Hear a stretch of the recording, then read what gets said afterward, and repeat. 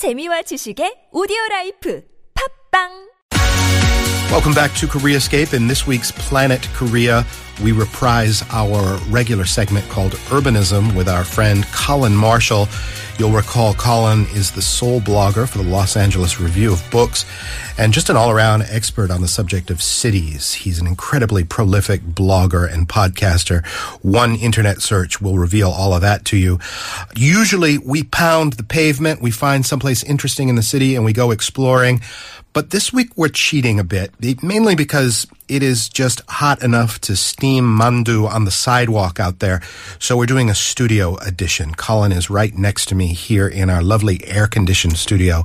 Colin, thanks for coming in. Glad to be here on the first studio urbanism segment. We're going to go a little bit more abstract this time, mainly so that we don't both suffer heat stroke by the time we're done recording. We're going to look at big picture issues regarding Seoul and its image, kind of take the 45,000-foot view. You've got an excellent article that was just put out in the Guardian newspaper. I'll read out the headline, Lacking Seoul? Why South Korea's thriving capital is having an identity crisis. Well, why? I emphasize, we don't write the headlines, the writers. That's other people. You know, when you write an article on Seoul, and I write about a lot of different cities, that was published in the Guardian Cities, their section devoted entirely to cities. I've been writing for that since its launch. In fact, I wrote a series on Korean cities years ago before I even moved here. I came traveling. But you always hope that you won't get a Seoul pun when you write about Seoul. But, right. You know, you can't. We all have to be mature about this. I left my heart in Seoul. Oh, God. I mean, as long as it's not soul food, I'm pretty happy. In any case, this article is about the branding of Seoul. Yes. Soul as a brand. And I've been working on it for the past 6 months or so. I pitched it early this year. And we underwent a change of editor as well. And that the pitch still lasted because it was... I thought I'd finished the article. Every time I thought I'd finished it, something new would happen to add to this idea of how Seoul has become a brand. You know, for example, the Solo 7017 opened, that the conversion of the old freeway overpass by Seoul Station. Yeah, you and I went there. We did a whole thing together. Exactly. For those who haven't heard that segment, though, just a little introduction to it. That was a big, what do you call it? A boost for Seoul's brand, or intended as a boost for Seoul's brand. There was the national slogan, Creative Korea, that was scrapped, but developed at a cost of US $3 million equivalent. Really? And never once used. So some branding event, they just kept happening. And eventually, this article came out just last week, but I'd been watching the Seoul branding news over the past 6 months. And really there's a couple publications were the impetus for this. Number one, there's a magazine in Korea called Magazine B. It's a Korean magazine with no ads devoted to brands. So there's issues devoted. Each issue is about a brand. International brands, Korean brands, mostly international. Penguin, the book publisher. Berlin, the city. Tsutaya, the Japanese bookstore.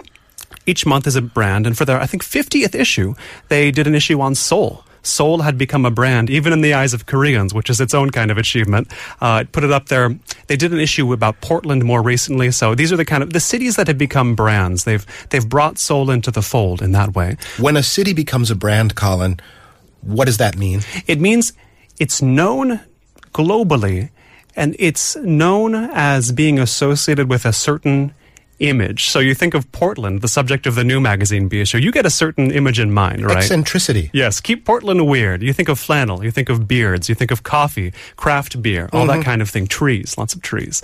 I was at a Magazine B talk about Portland just last week, so this is all fresh in my mind. You think of Berlin, what do you think of? Cutting-edge art and people in turtlenecks. People in turtlenecks, and all living pretty cheaply, not too expensive. A bohemian place that is still a global capital. And when you think of Seoul, for a long time, people haven't really had an image of Seoul, even within Korea, but especially outside Korea. I mean, there was the Olympics. People got a glimpse of Seoul in 1988. But, if you think of what the brand of Seoul has been over the past 10, 20, 30 years, does anything come to mind? It's unfair for me to say because I've been here and I've been interested. But when we're talking about brand value, we're talking about the instant knee-jerk association that anybody, Joe Average on the street who's never been here would have, right? Exactly, because when it's a product brand, you want a quick association, a strong association. Unthinking almost. Exactly. And frankly, up until very, very recently, I don't think Seoul has quite had that. Your argument, or perhaps that magazine's argument, by focusing an entire issue on Seoul's quote-unquote brand, is that, yes, there is a brand now. Exactly. The real statement is Seoul is becoming a brand, and that itself is kind of surprising. Because there's another recently published text I draw on in this article, a book called Globalizing Seoul, an English book by Professor Ji-hira Yoon at Hongdae, an architecture professor. And that covers the efforts that there have been to globalize the city since its famously rapid industrialization process was complete. As she points out in the book, the Seoul and South Korea itself industrialized in one generation. And as soon as it became an industrial powerhouse, it entered the post-industrial age. So there's been a scramble to turn Seoul in, this is her term, but it's also a term used sometimes in English language discussions in official Korea, to go from a hard city, an industrial hard city, to a soft city, a cultural city with more human amenities that's more about meeting individual needs than abstract national development goals, which it was about for really its whole history since the founding of South Korea as a republic. Tap the brakes there, because you just used a lot of big words. Yeah, there. I'm all about the big words, right? Well, I mean, let's take what you just said, yes, and make it even simpler. I hear the word hypermodern used to describe Seoul. It modernized rapidly. It's now so modern that it's more modern than a lot of places, and it's not even postmodern. It's got these sort of hypermodern benefits and kind of neuroses, we could say, of consumerism and pressure and all of this stuff. But when we're talking about the unthinking associations, the instant brand value of Seoul, what kind of stuff are we talking about? Obviously style. People think of style. People think of high-level shopping, especially in Asia. People think of tall towers, whether they're these residential complexes or whether they're the kind of buildings you see here in Digital Media City, of recent design, of recent construction, all sort of built at once. I came here to Digital Media City last week with a friend from Mexico City. Stepped off the bus, looked up, and he's like, this place really is the future. I feel like I'm walking around amongst sort of gods of the future and wondering how I need to appease them. It shimmers. Indeed, it shimmers. And with the brand of Seoul, there have been many efforts, and this is something that's talked about in this book, Globalizing Seoul, many official efforts to define it. South Korea was, of course, an economy built very much in a top-down fashion, essentially ordered to develop and deliberately designed by especially certain individuals in power to develop in a certain way. Seoul there have been efforts to brand it, deliberate efforts to brand it, most notably the most recent slogan, I Seoul You, rolled out in 2015. If I Seoul you, Colin, what exactly am I doing? Well, expats have had many a discussion about what exactly it means to Seoul somebody. And, it met, as you'll recall, so much ridicule, I Seoul You, to begin with. Kind of unfair ridicule, I have to say. Yeah. I was kind of there snickering with the expat crowds. But the simple fact is that a lot of this stuff isn't necessarily designed for native speakers. Yes, very much. And it's not so. necessarily designed to be sort of heard as English, right? I Seoul You is very visual. It is. It's abstract. It's abstract. Yeah. I still see it in use today. It hasn't been scrapped like Creative Korea was. It gets a lot of use. I see it on the trucks here at TBS EFM. It's got I Seoul You on the side, and I like it. I didn't like it at the beginning. I have to admit, I kind of like it now, too. Yeah, I've come around.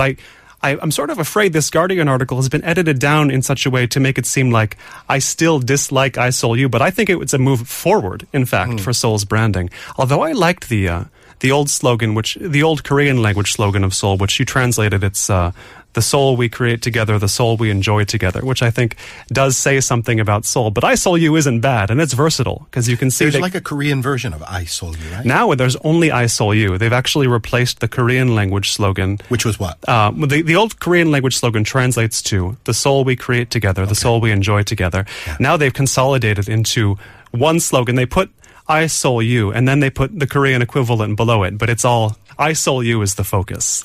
Remind me, what's the Korean equivalent of I Seoul You? So what do they put under it? Do they put like no na Seoul, something like that? Oh, but, okay. The focus is on the English. No one's really, even Koreans don't care that much about the Korean words underneath I Seoul You, because the focus has been I Seoul You.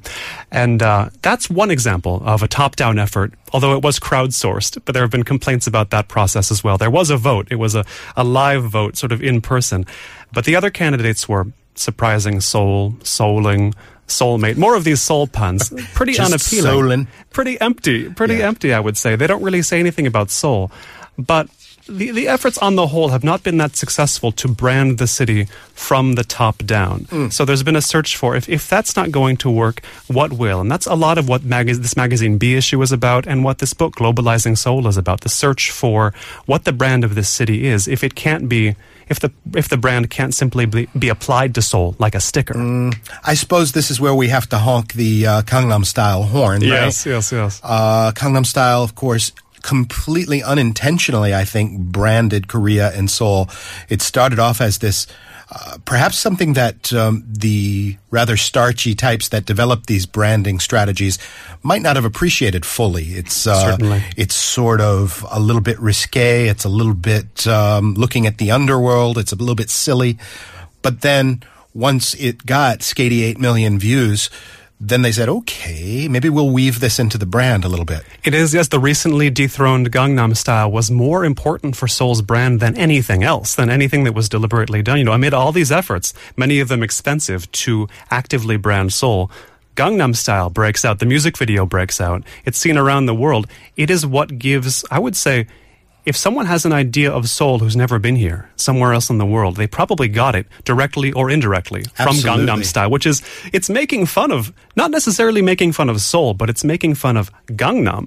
And now, I mean, it's astonishing to people who have grown up in Seoul that outsiders, people who've never visited Korea, know what Gangnam is in some sense. I mean, and Psy explained it himself in English on a TV show one time. He said it was the Beverly Hills of Seoul, which is, I came here from Los Angeles.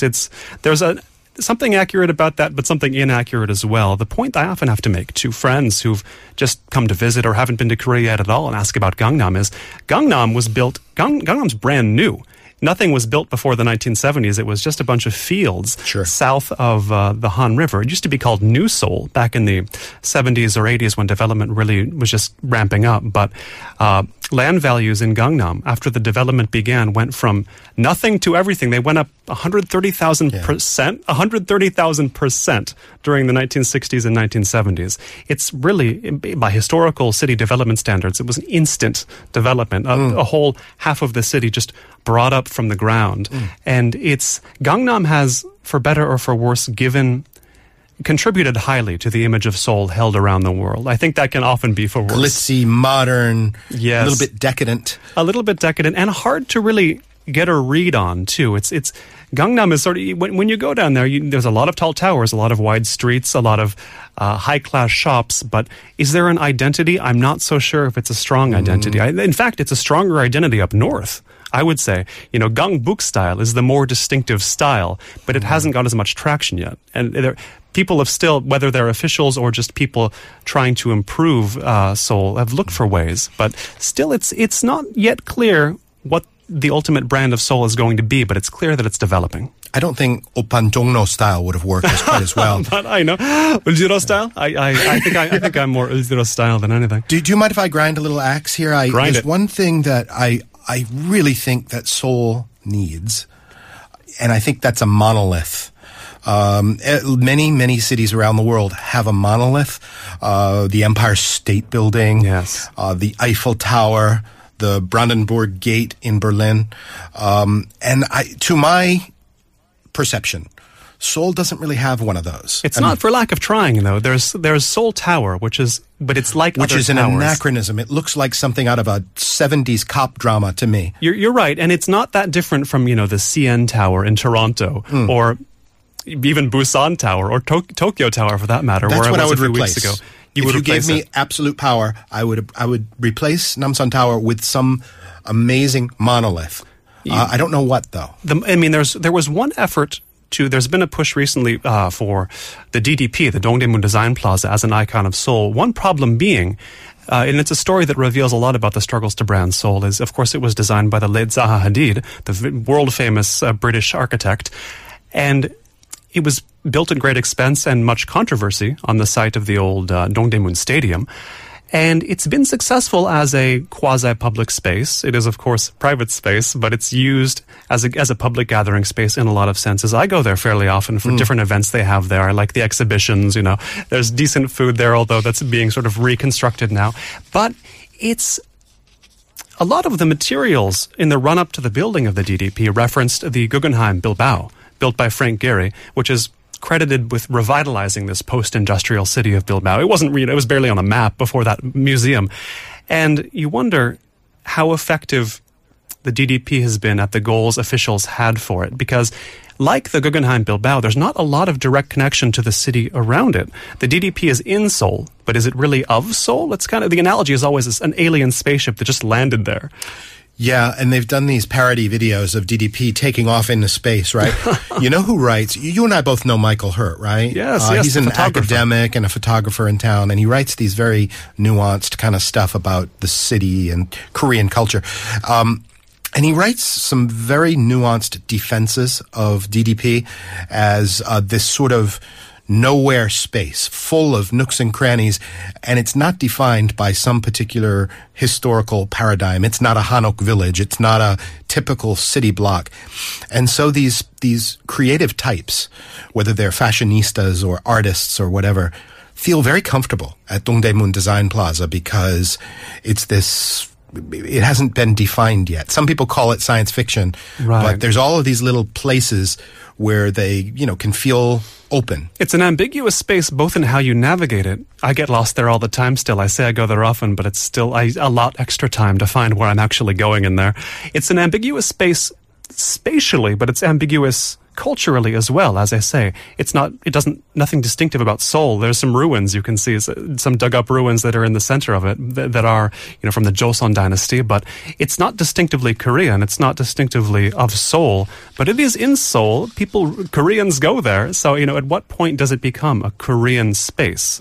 Recognizably so. I think it's on its way, but it's another instance of the importation of foreign prestige. Hiring a foreign architect is it's a standard move for that kind of effort. I remember when we were walking around recording our segment on Solo 7017. That's a Dutch firm, isn't it? Yeah, Vinnie Mas is the guy's name, is the architect, landscape architect.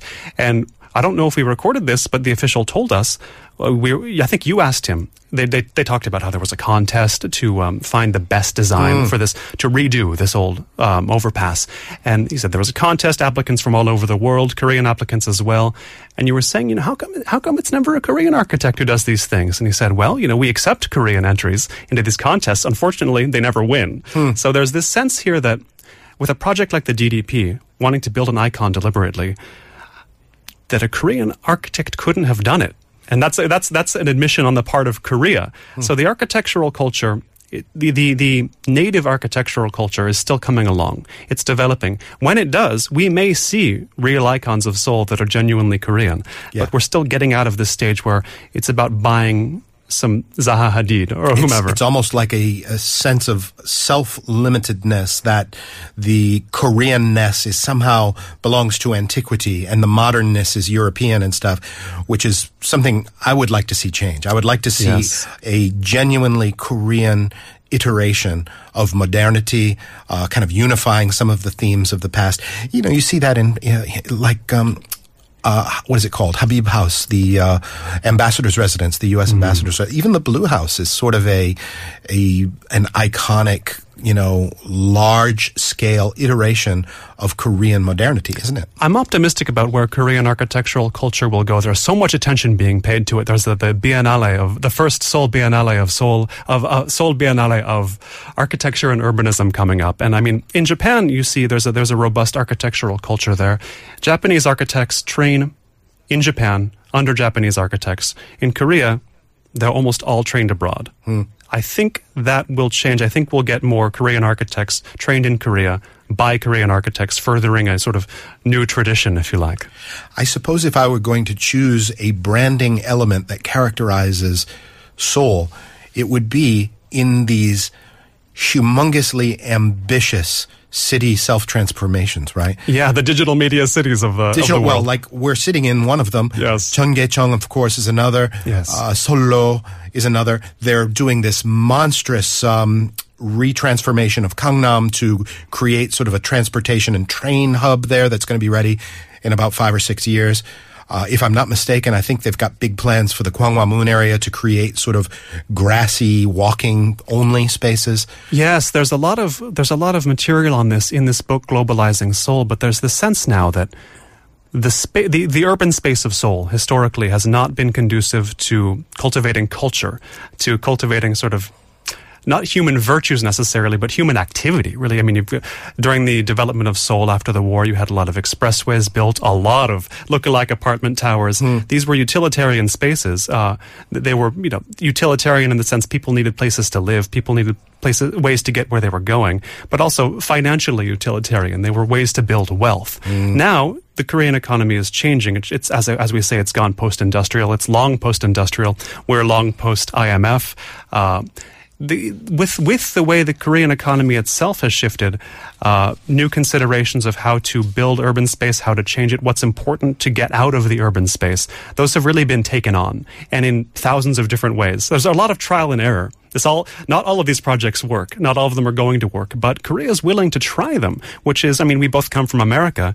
A lot of cities are much slower to handle these issues. We desperately, in the United States, need the kind of ambition and top-down planning, frankly, that Seoul applies to itself.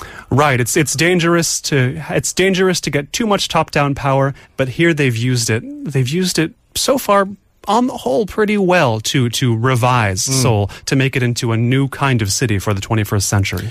I guess the challenge for Seoul is to unify its top-down visions and its top-down resourcing with some of the organic creativity and power.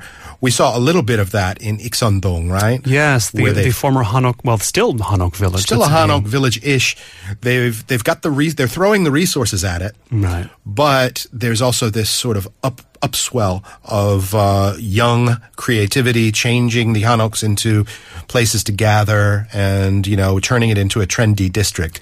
Depending on who you talk to, that's either, sort of gauche gentrification, or it's something very positive, preservation of heritage, This is exactly the focus of the magazine B issue, small-scale urbanism, record shops, cafes, coffee shops, boutiques. Nothing is about giant new projects in that issue. It's all about what are the small businesses going on? Where do you get the new ventures by young people alongside the sort of small-scale traditional, the markets and the noodle shops and all that? They're not looking at anything too big. This is the magazine that put out a Portland issue, so you can see kind of what they admire in cities. They're looking for, in a sense, they're pointing out where Seoul has been Portlandized in a way, if you know what I mean. A city, I think, has to conscientiously decide what it is and what it's going to be. If you let it be completely laissez-faire, you've just got a sprawl of strip malls after a while, don't you? Well, in America, you do. You'll have, Seoul, as much character as it does have, if you let things be completely laissez-faire, we've seen these blocks that look exactly the same, one after the other. They can be very repetitive. It's like those old Hanna-Barbera cartoons in the 70s where the characters are just running along and the background just loops because they didn't have money to make a new background. They just roll the same background over and over. And it's a standard expat complaint from people who live here just a year or two. They say, I hated how I got on the train and went for an hour and I got out in a neighborhood that looked exactly like the one I left. Exactly. You're right. And that's part of that is they never really tapped into Korean culture enough to sense the differences. But I understand their complaint, and it's not wrong. Yeah. I think perhaps one thing that Seoul and Korea could put on its to-do list is let's think differently about signage. Yes. Because the signage is very repetitive and it does sort of clutter up the visual landscape. But hey, Seoul's doing a great job. And like you say, it is emerging into a brand. It's just about kind of harnessing that brand power and creating sort of a global identity. Without losing the identity it already had historically. That's important too. Right. Yeah. Well, when you're a city with hundreds and thousands of years of heritage who emerged as a modern hyper city in just the last 3 or 4 decades, you've got some sorting out to do. Right. The development causes struggles in that sense. There you go. Colin, it has been a pleasure chatting with you in the air conditioning, and I promise we are going to pound the pavement again soon. Looking forward to it. Glad to be here, though. That's going to do it for today's Planet Korea and our special Saturday edition of Koreascape. Our show is produced by EQ Hwang and Eunhee Park, with associate production from Jamie Lee, writing by Christine Saw, and I'm Kurt Asian. Follow us on Facebook or Twitter at the handle Koreascape. If you're an Instagrammer, koreascape.tbs is what you want to look for. We're going to be back on Monday to start it all up again. See you then.